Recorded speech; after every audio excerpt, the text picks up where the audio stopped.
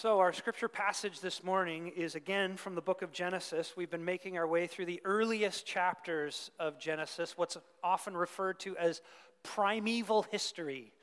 This is pre-civilization, or the very earliest beginnings of civilization recorded in Genesis 1 through 11, and we are now in Genesis chapter 6. I don't know the last time you heard a message on this passage that we're going to read, but it's been a long time since I've tried to preach one. We're going to read Genesis chapter 6, verses 1 to 8, and then by God's grace, we're going to learn something from it. Genesis chapter 6, verses 1 to 8. Find it in your Bible app, in the bulletin, or in your Bible if you have one.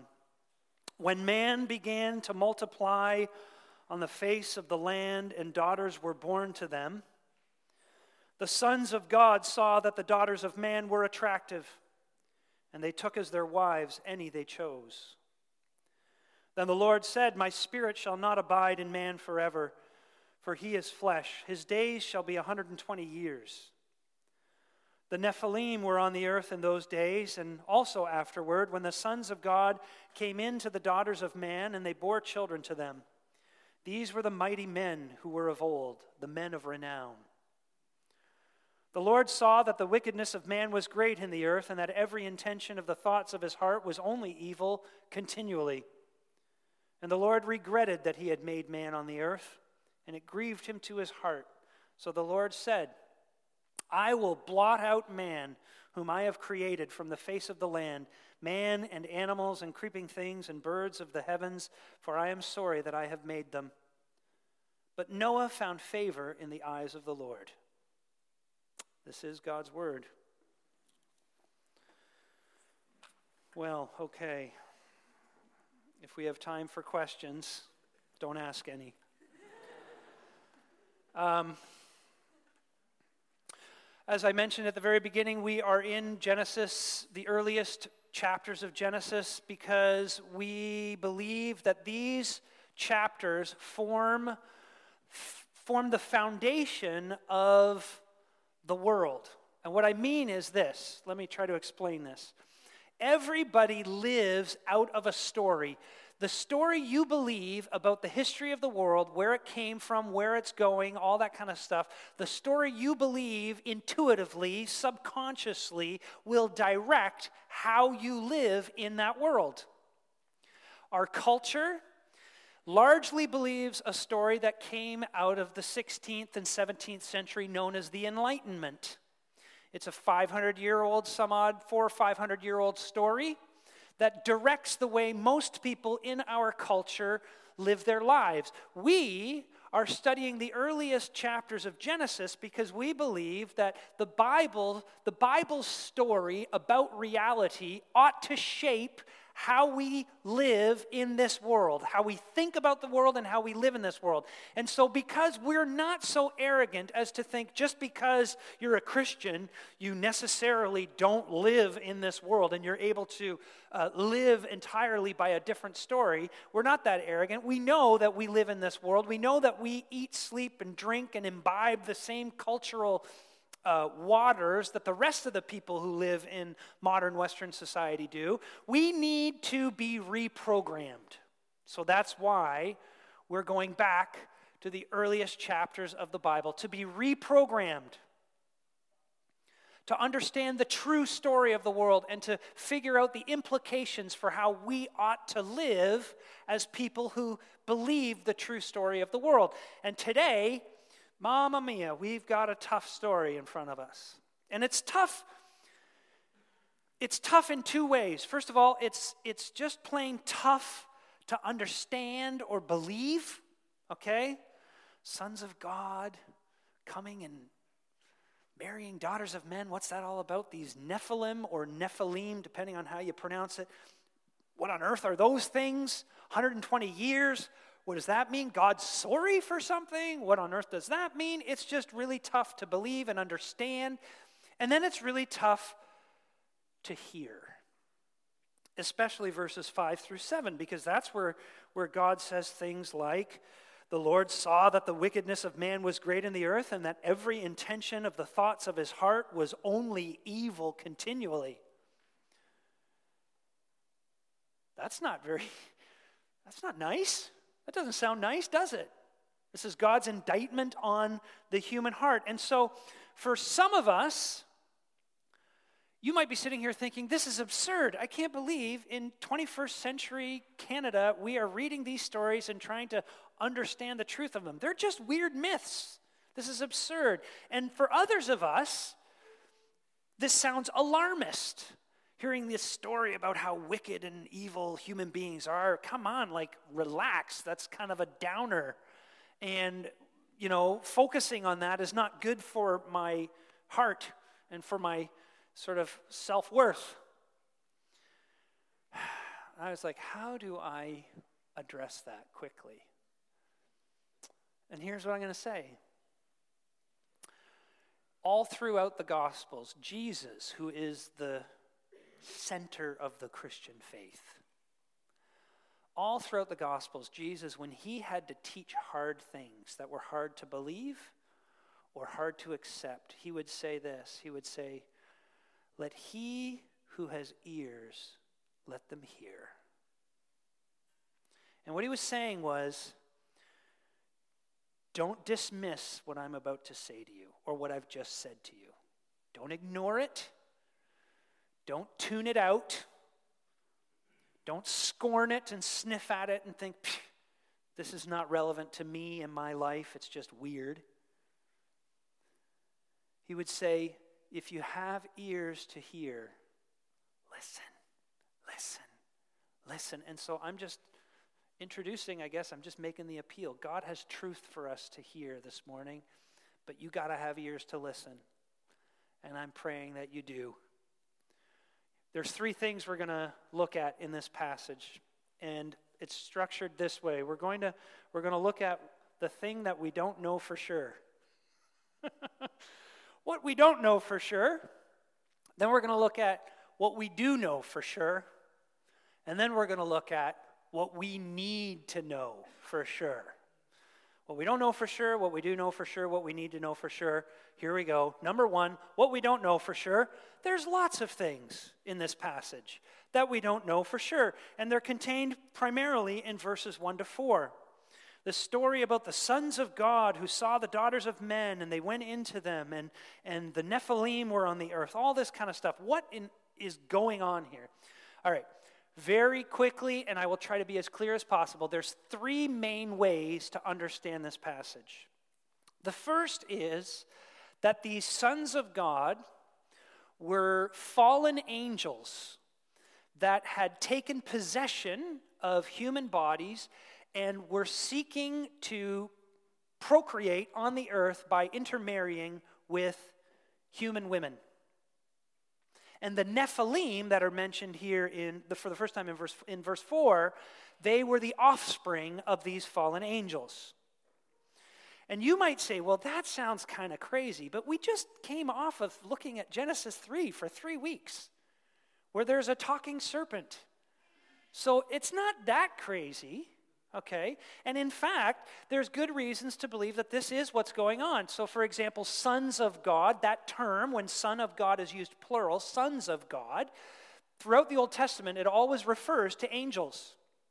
And in the New Testament, there's allusions to this passage in places like 2 Peter 2 and Jude, everybody's favorite New Testament book, Jude verses 6 and 7.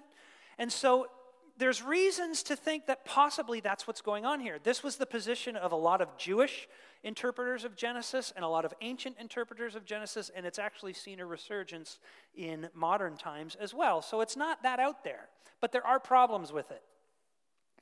The first major problem is that nowhere in Genesis up to this point is there any talk of angels, okay?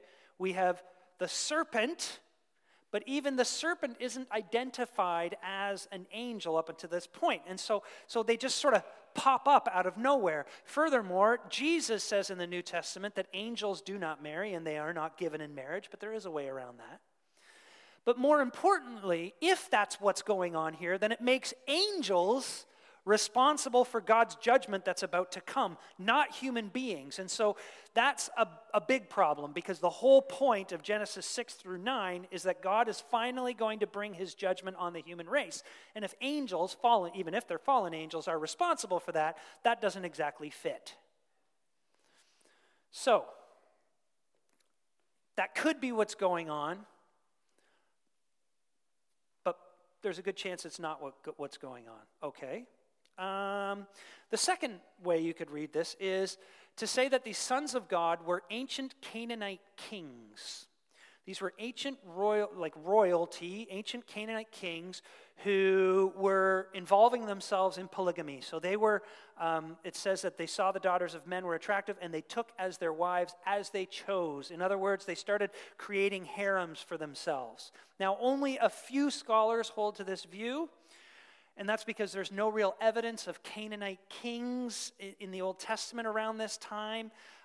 It's a weird term to use for Canaanite kings, to call them sons of God. That's kind of strange.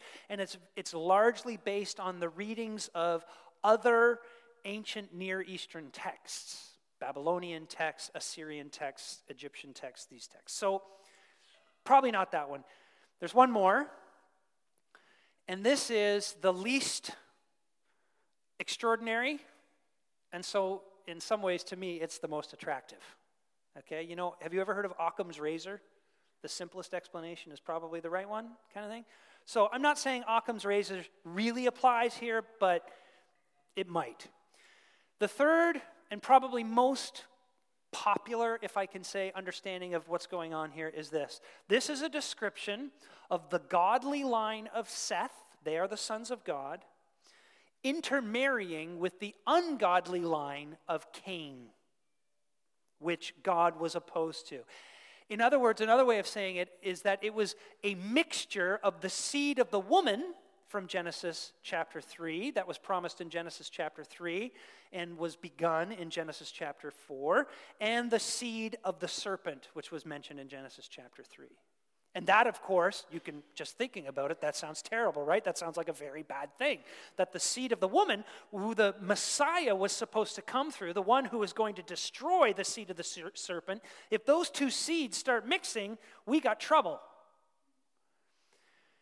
And the reason that this seems to fit is because that theme of the two lines and these two seeds has already been introduced in Genesis and has been developing in the earlier chapters. Furthermore, Genesis chapter 4 gives us Cain's ungodly line in a genealogy. Genesis chapter 5, which you didn't hear a sermon on, you can thank me for that, gives the genealogy of the godly line of Seth. And so it fits the primary context here. It also fits the context of the Pentateuch, those first 5 books of the Old Testament, because remember what we've been saying over and over and over again, and I apologize, guests, you're not kind of privy to all of this, but we've been saying that the first audience to these stories are a bunch of Israelites sitting around campfires in the desert on their way out of Egypt and to Canaan, and they're about to go into this promised land, right? They're about to take over the Canaanite land. God's going to give them their own land.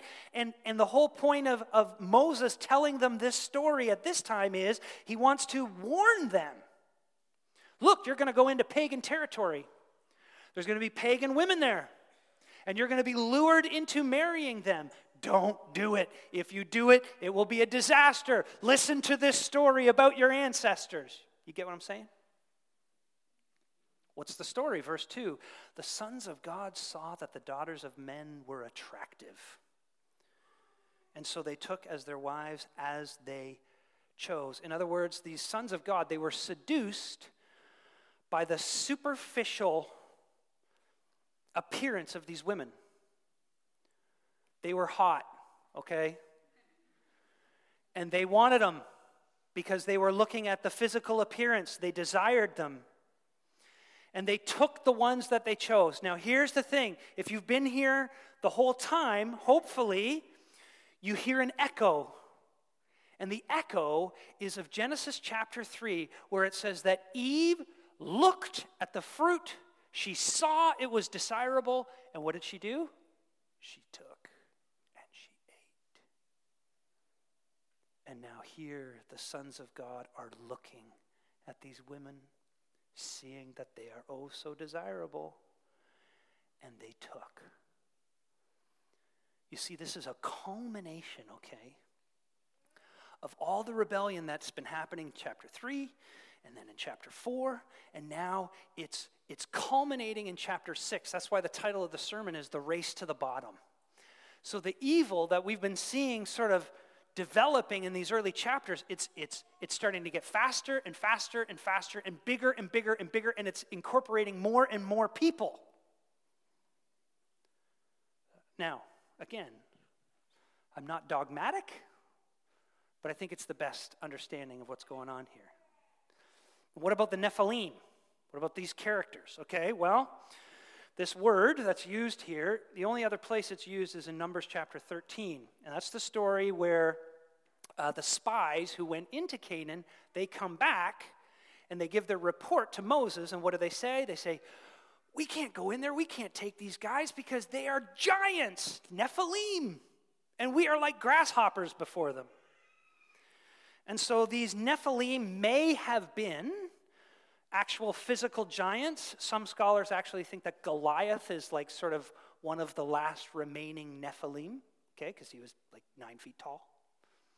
But even if that's not exactly what's going on here, they are most certainly giants in terms of their accomplishments, okay? Remember last week we saw these mighty descendants of Lamech and his sons who were accomplishing great things, inventing music and tools and animal husbandry and agriculture and all this kind of stuff. These were these mighty men who were advancing civilization and doing great things. The thing was that they were mighty also means violent. It doesn't just mean great guys, but it means that they were violent as well. So these were the conquerors of ancient times. And, you know, they were celebrated and they were feared at the same time. Kind of like modern day gangsters or gang leaders. Okay, they've got respect because they're terrified, because they're horribly violent, or drug lords or something. This is kind of the feel. Again, you know, we don't know exactly what's going on, but that's sort of the feel. So the question becomes, why does Moses tell them all this stuff? I mean, they probably understood because they were in the culture and we're not. But why do we still have it? Well, that introduces us to the second point. What we do know for sure.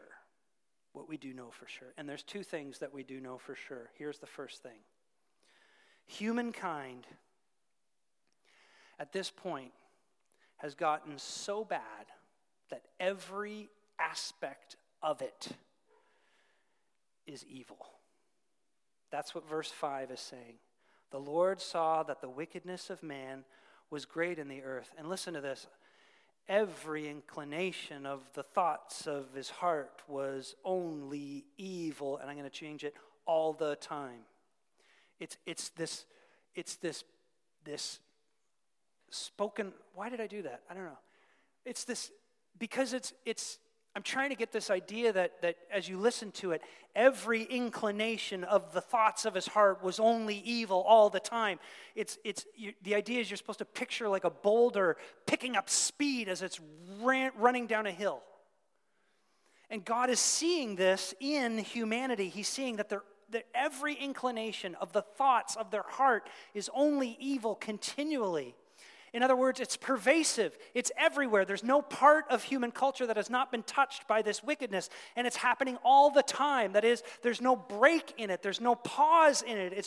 It's this one channel that's playing, and it's playing constantly. This is what the Bible calls total depravity. It's a biblical doctrine. Nothing was untouched by this evil. Now listen. Again, for those of you who've been here week after week, I can understand if you're sitting and going, "Hoy, yoy, yoy, yoy, yoy," just like it's just more evil talk. Every week, like ever since Genesis 3, we've been talking about how bad people are. And it's just bad people here and bad people there, and it's bad, bad, bad. And now you're saying it's really bad, as if it wasn't bad enough last time. Why all the bad? You got to read this as one big story, okay? And remember, every good story has to have a crisis. Every good story has to have a crisis that is getting worse and worse and worse and worse until at some point there's a desperate need for resolution. Well, all of Genesis, from Genesis chapter 3 to Genesis chapter 6, has been building to this crisis point. Moses has been trying to show his original audience, trying to show you and show me, that at the root of the human heart, we are bad. Real bad. Way badder than you want to admit you are. Now, again, maybe you're here and you're like, okay, look, I know I'm kind of bad. I get that. But I know that my human heart is not evil all the time. That's pretty extreme. I want to do bad things sometimes, but most of the time they're not even all that bad. And there's lots of times where I want to do good, but you got to remember the context here. Genesis 3 through 6, Cain and Lamech rebelled against God in Genesis 4, and now here, even the godly line, we thought there was going to be hope in this godly line in Genesis 4 when Seth was born, but Seth's descendants are now doing the same thing. They're rebelling against God. What is our fundamental problem? Is it that we commit murder? Is it that human beings rape? Is it violence? Is that the fundamental human problem? No. That's not the fundamental human problem. It's out of the fundamental problem that things like murder and rape and violence and all this kind of stuff comes. The fundamental human problem is described by John Stott in this quote on the front of your bulletin. He says this: sin is the revolt of the self against God, the dethronement of God with a view to the enthronement of oneself. Ultimately, sin is self-deification, the reckless determination to occupy the throne which belongs to God alone. That's why we're reaching the crisis point. Because now rebellion against God has gone mainstream. Open rebellion against God. Absolute refusal to submit to the will of God. You see, this doctrine is not that we are as bad as we could be. I mean, Hitler was really, really, really bad. But if you read history, apparently Hitler was very good too and loved his mother. The point is that every part of us is so marred by fundamental self-will, by self-absorption, by a desire to be our own masters. Here, the sons of God, what does it say?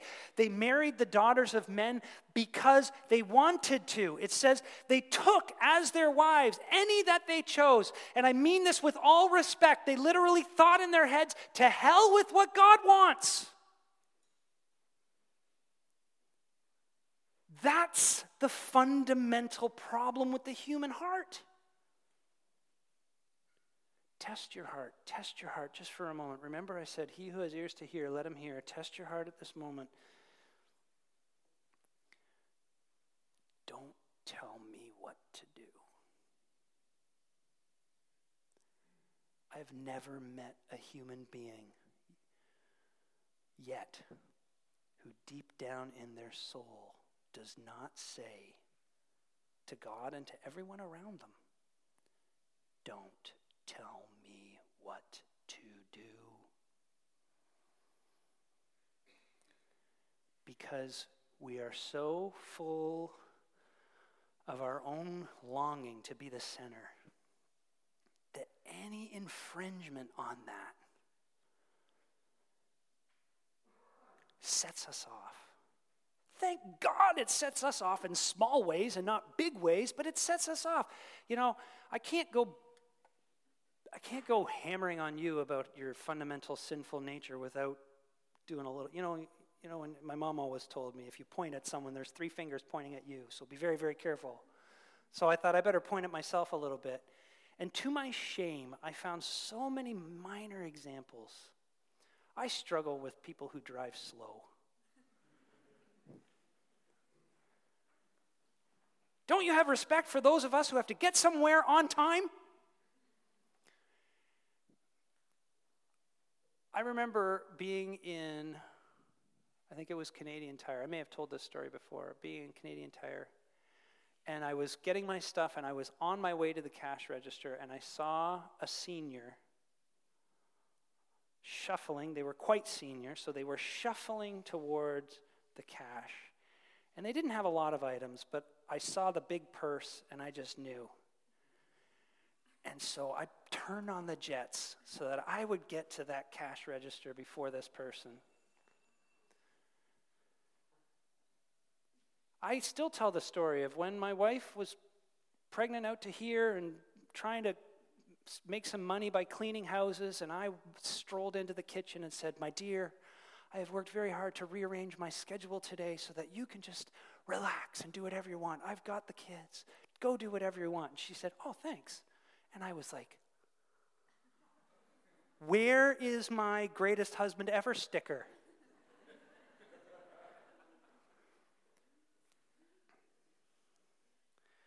Friends, look, in our culture and in our hearts, if we're honest, it's me over you. It's me instead of you. It's me despite you. It's even me if I have to go through you.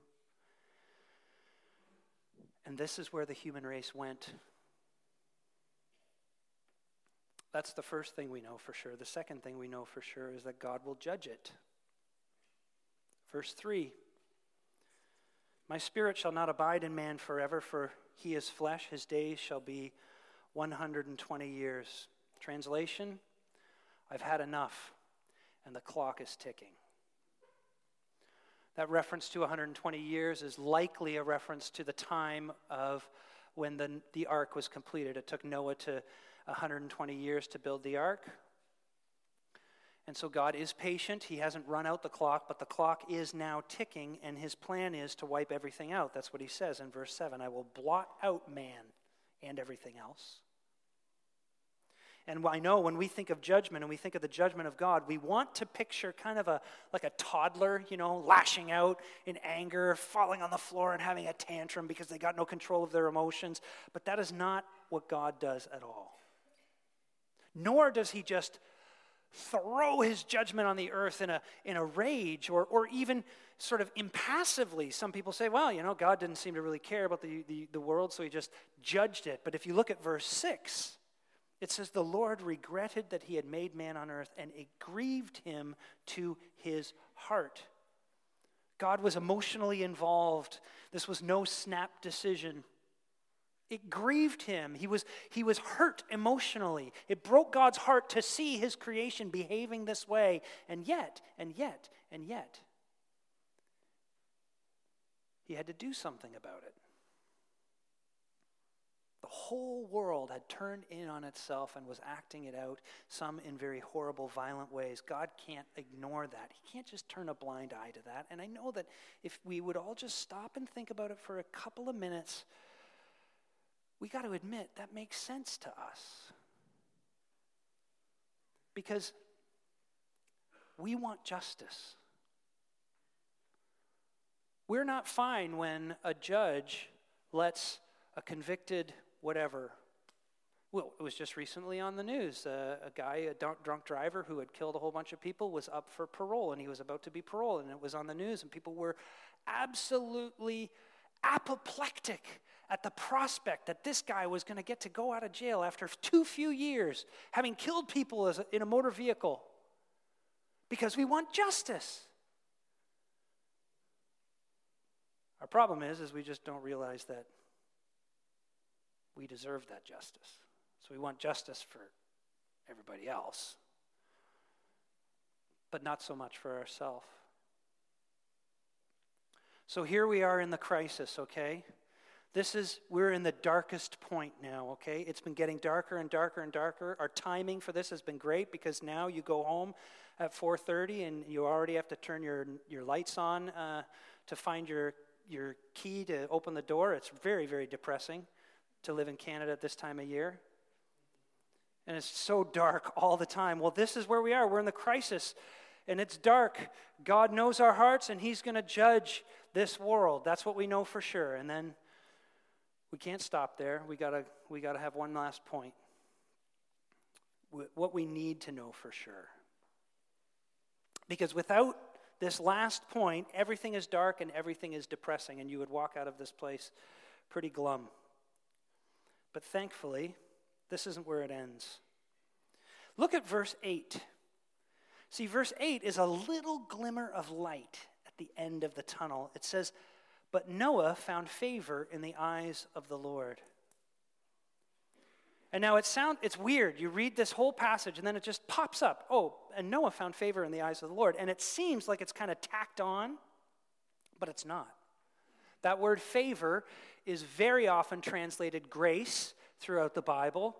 And what it means is God's undeserved kindness. So when it says that Noah found favor in the eyes of the Lord, there was one man that God had decided to shine his kindness and his light on and not lay his judgment upon. And this is the first instance of that word grace being used in the Bible at all. And it closes this section with that glimmer of hope. Now here's what I want you to see, and I hope I explain this properly. God is going to bring judgment. He has to bring judgment. And yet, he wants to show favor on Noah. He wants to show mercy. How in the world is he going to do these two things? The hint is in verse 6 where it says that God regretted that he had made man on the earth, and it grieved him in his heart.